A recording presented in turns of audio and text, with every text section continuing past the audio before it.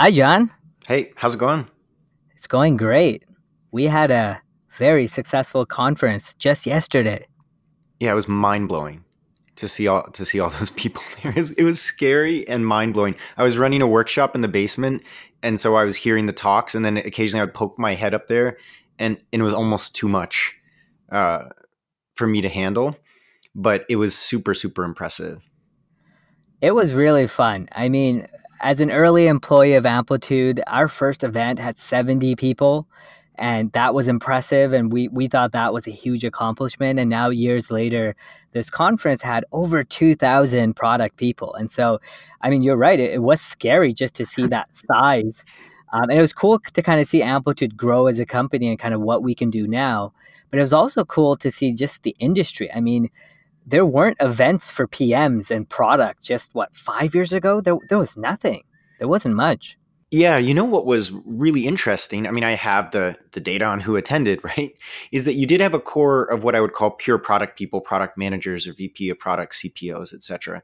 But you had a lot of these really interesting overlaps. So you had, growth designers or growth engineers or data scientists or product managers of data science, functions or platforms, engineers, marketing people, growth marketers.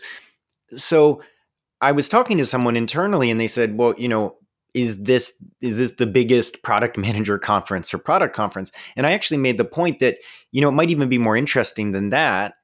Certainly there's big pure product management conferences that I really enjoy. I like Mind the Product. I like a lot of these, big industrial industry conference. I like these conferences, but I think what was really interesting, it's probably one of the biggest kind of weirdly, oddly cross-functional stuff around product people, in addition to just being, product managers. And I thought that was interesting.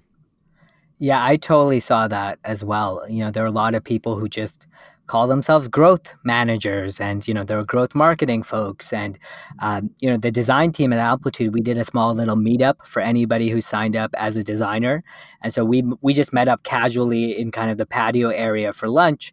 And I met so many designers who are either about to start using Amplitude or have used it and love it. And we had a lot of great conversations. So I definitely see what you mean by the cross functionalness of it. But all these people kind of consider themselves a part of the product building tribe, if Yeah, that's the thing. exactly. No, it is totally a thing, and I think that I think you've hit the nail on the head. That's something that actually you often don't see at a purely design focused conference or a pure product management conference. So, I mean, I had fun. I was a kid in a candy store. I was a little bit overwhelmed, and I had stuff to do during the day. But it was definitely and it was fun to meet people that I've either met through Twitter or people who listen to the podcast in person, and so that was really fun. Yeah, Twitter in real life is very cool. We had two of our guests on this show, Lex Roman and Jasmine Friedel from Intercom. They were both at the conference, and so it was nice to talk to Twitter in real life and and catch up with these people. So no, it was a great time. I know Amplitude. We're gonna release the videos of it. We did last year, so that'll happen sometime in the future, and we'll let people know. There were some great talks. There was one presentation in particular from Adam Nash at Dropbox that we were talking about, and he had this particular slide that started a lot of conversation. So on this slide, he talked about knowing your superpower and how every role has their own superpower. Each role does a lot of things, but the superpower is really kind of where they shine, and they have to know how to leverage that in the org. And in particular, there was this aspect of him describing product, design, engineering, and for design, he said the power of visualization of possible choices. So he says every function has a superpower when it comes to decisions, and design is the superpower of visualization of possible choices. So after he posted this, there was actually a bit of a discussion on Twitter. Both Lex and Jasmine, kind of shared their opinions, and John and I were talking about this, and we thought this would be a good discussion topic for the day. Yeah, it was funny because I was down in the basement. I think I was recovering from doing this workshop, this really intense workshop, and I heard Adam Nash say that, and I said, "Oh my God, someone is going to get pretty bent out of shape about that." And I mean that in a nice way. I don't mean not in an unjustified or justified way. I just meant purely that's going to trigger someone. and trigger a reaction from someone. Because I've been around designers enough to know that there's certain kind of topics or certain insinuations or certain things that always seem to, create a spark, a reaction. Totally. Yeah. I think designers, PMs, engineers, we all have these different triggers. And I think it's helpful to kind of call them out and know what they are because it helps you understand, the overlying stereotypes that bother each of us, but it also helps just have effective conversations because I think we're all human and there are things that just really bug us around, even if people don't mean it in a malicious way, it can make you feel unappreciated or it can make you feel like people don't really understand or value your work. And so it's important to understand these triggers for sure. Yeah, I think even the word trigger, I think for many people, you might say trigger warning, and there's a lot connected to that, and maybe we could even think like, what are these sparks? What are these antagonizations or something like that? But it's interesting when I heard those words mentioned, immediately in my mind, I thought about being in the room there when some designer was forced to kind of present the options for someone else to choose. And that was Right. an instant image in my head. And that's when I connected to, wow, that is going to bring out some kind of memory for someone of having to be that person. Like, show us three options. Don't do one.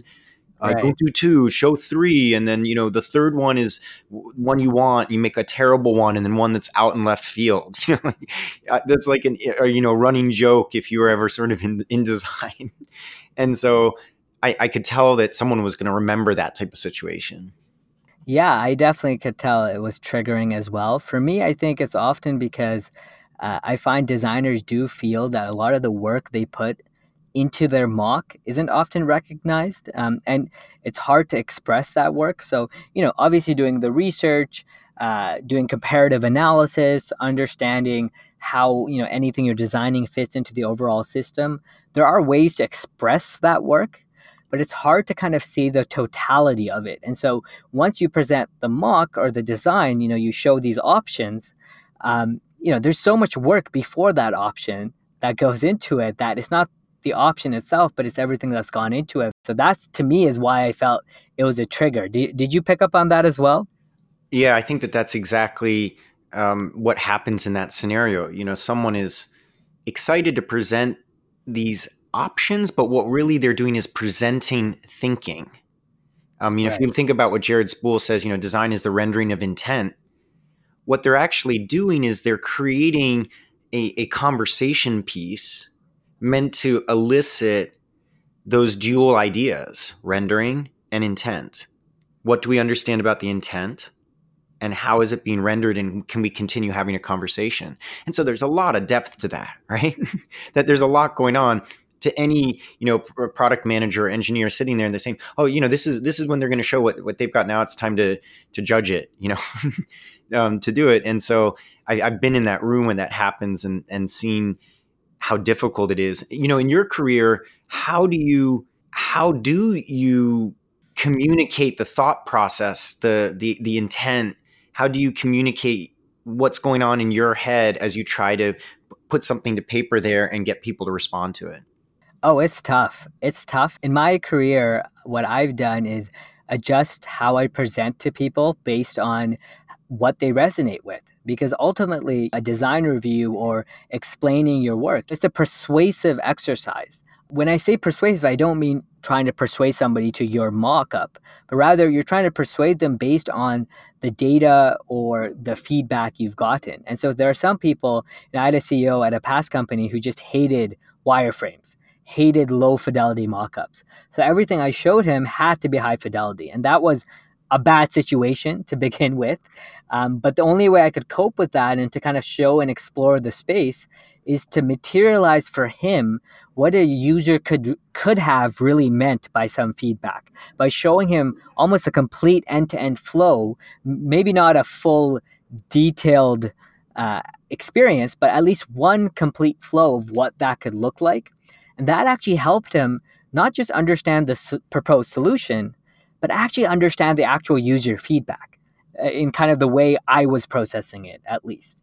And then I've been at other orgs where if you show people just the high fidelity mockup, they take it very literally. And they're like, well, we'll need to do this and that doesn't follow the design system, et cetera, et cetera. And so for those people, you need to show something much rougher if you're showing something kind of early stage. And so in my career, I've really had to adjust. And I think that's okay because ultimately you're trying to communicate an approach to something, especially early on in a design. And, you have to change your communication style for almost anyone you speak to make sure it resonates.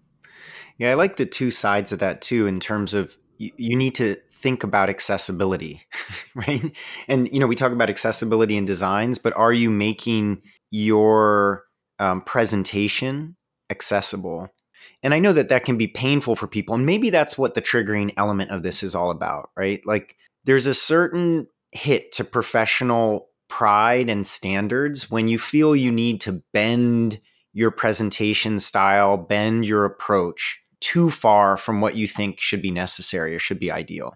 And the idea of, you're watching this conference talk and you're seeing this head of product and you can almost visualize this idea that he's saying that your superpower is to present him options, right? And that can be pretty painful. But if we think about, how we can make these conversations about design accessible, and if in some cases we can mute our professional pride just to the point to be able to get the conversation going, I think that that's kind of the only option, right? And unless you say to people like, just get out of the room, I've got this and I don't need your feedback, it seems like we're going to always have to make our work accessible and our thought process accessible. Absolutely. I think in some scenarios, you need to find the middle ground. You need to find areas where you can agree to agree and agree to disagree. And in other situations, it's just an exercise of how you communicate to another. The best analogy I can think of is the work of a chef.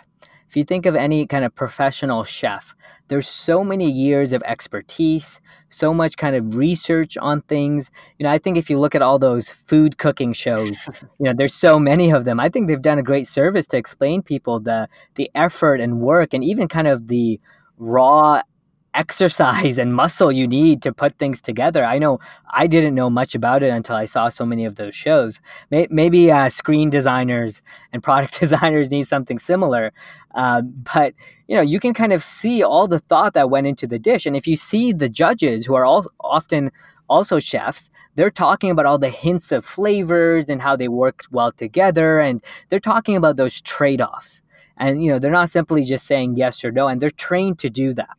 And so that's probably the best example I can give to kind of put yourself in kind of the mind of a designer, that yes, at the end of the day, a part of it is visualizing the option. And so, the equivalent for a chef would be, I don't know, plating your dish, right? Or choosing the ingredients. But that's a part of so much other work designers or chefs do that it's very triggering when you imply that's the only thing, or in this case, for the superpower, the main thing. Because there's so many main things that go into it. There is another thing for designers that are often triggering relating to engineering is when you think about productivity. I was talking to someone named Elizabeth at the Amplify conference, and we were just going back and forth around this. I think she'd be a great guest for Iterate, so we should have her on here. But she was talking about how, sometimes a product leader or an engineering leader can look at an org and say, engineers are just so much more productive than designers. And it's hard to kind of compare the two types of productivity. Designers often finish their work right at the last minute. Not because we're procrastinators. Sometimes we are, but it's because, the creative process involves so many ups and downs. There are some days where I can finish up a design in just under an hour. And there are some days a similar design can take me 8-9 hours. And, that's not always true, but there are those extremes. And so it's hard to compare productivity. And so that's another triggering thing for me as a designer, especially because I've worn kind of both hats. They're just such different types of work. And that's not to say engineers aren't, creative and they're not doing problem solving. They are, but there's different ways to continue to proceed on an engineering task than there are for a design task. Sometimes a full day or 2 days go by where I have nothing to show materially. And it's a lot about just exploration and clipping things. And it's hard to explain to somebody how that's helping me in the process, but it is work. And so that's another triggering thing when people imply, designers kind of just go off and think and ponder and then just come back with designs. That is work as well. I think that this discussion of sort of professional triggers, I think that any time I see a generalization about a role where it says like the main thing of blank, you're always going to get a pushback because no role is that simple, right? And you always need to be careful too, because with design, especially if you said, visualization, it's almost like saying to an engineer, I'm trying to think of a comparable statement for engineers would be, your superpower is performance, or your superpower is moving quickly, or your superpower is solving purely technical problems or something, right? You're always going to get a little bit of a pushback, I think, when we typecast people that way, which goes back to our episode on stereotypes. But one thing that I think you and I have been talking about is it's one thing to have these stereotypes, and it's one thing to be in these environments and literally see the tension level go up through the roof when people make some of these generalizations and trigger people. I was, speaking to a UX researcher, and I could see someone in the room say something like, well, your responsibility is to do just enough research. And you could tell that phrase just enough, even if it was completely well-meaning, completely, just raised the tension level through the roof. Just enough? Who are you to judge what just enough is? Like, don't I judge what just enough is? What about doing a really good job? Why do I need to do just enough? Just enough for who? Just enough for you? And you could see that running through their head in that room. So I don't know. It's something to think about, like just these phrases. I don't know. You've done more engineering work. What's a good example for an engineer, for example? Yeah, sure. I think when I think about engineers, what you just mentioned right now almost triggered me. 'Cause what is just enough? uh, Exactly. so, no, you're spot on. Just the words we use make a difference. They can make an impact to somebody, and I think we have to think about them. When I think about engineering, I think often my personal style of engineering, I cared about, the design aspect of it. I cared about how well polished it was. So I would get triggered when, people implied that engineers only care about the code. And, the typical example where they show, this is what I designed, this is what the engineer built, right?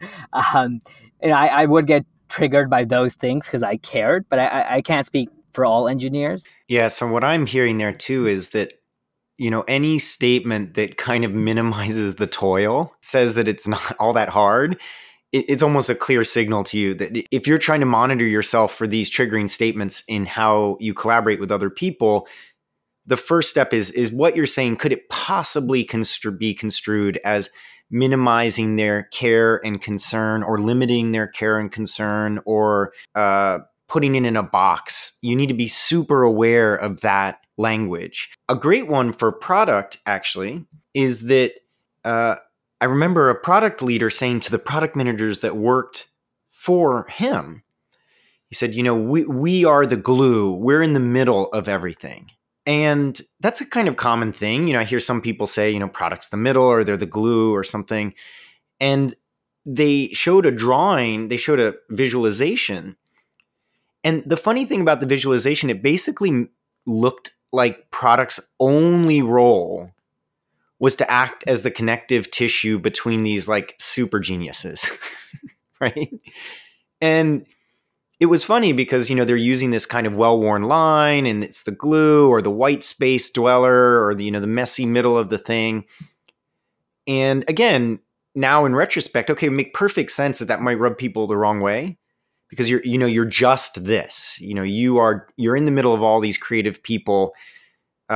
But now in retrospect, it makes sense that kind of rubbed people the wrong way. So that's an even example for product. Yeah, there are tons of these. I wish there was almost a book about it that would just go through because I know like you were saying, I'm sure I'm guilty of some of these things as well. I like to think I'm not, but I'm sure I fall into these traps as well. And so, at the end of the day, I think, just to summarize what we're talking about, it's really just about understanding that that language does matter, and understanding that we all have kind of insecurities and these triggers that can really affect a conversation, can really affect how people feel valued. And there's so many for different people. Here are just two examples for designers, and that's one for product. But there are others, and these things do matter. And a lot of these speakers that go to these conferences, I mean, they're not gonna be able to talk about this nuance because then there'd be a 6-7 hour presentation. But especially as leaders, their words do matter as well. And I think we should have these discussions. One final thought on that too, this will have a big impact how you work individually with people on your team if you can master these things. But I've noticed that these things can create these persistent loops in community discussions for a decade. And so it's not just even on the individual level, like what you do on the individual level can kick off a chain reaction in terms of the whole product community. So there's things around, like engineers have been known to say in the Agile community something like, well, the role of UX on the team is actually to spread the ability to design on the team. And at the end of the day, you need an engineer there to do that. So just think about everything you said. At the end of the day, you need me. And there's no specialization in that role. They should just be there to kind of spread their skills for everyone else, minimizing comment.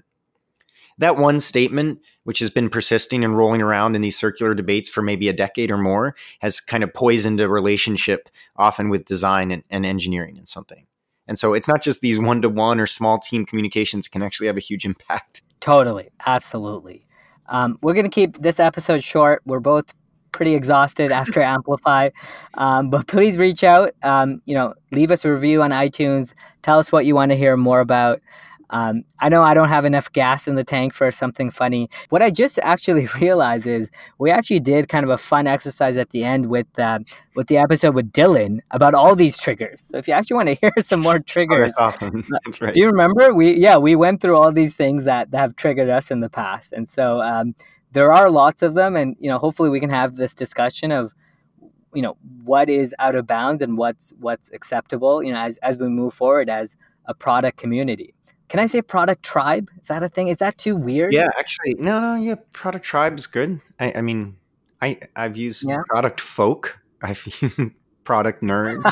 I like that. I try anything. I try anything because this idea that product equals product management versus product as a circle, around product management, design, data science, marketing, and everything, I think is really important. And again, that's even super marginalizing, right? You describe, the product team is here, meaning just product managers. So words matter. Exactly. That's good. Yeah. So product folk, product tribe is good. Words matter, folks. All right. Well, I guess until next week. Great. All right. See you, John. All right. Bye, Tark.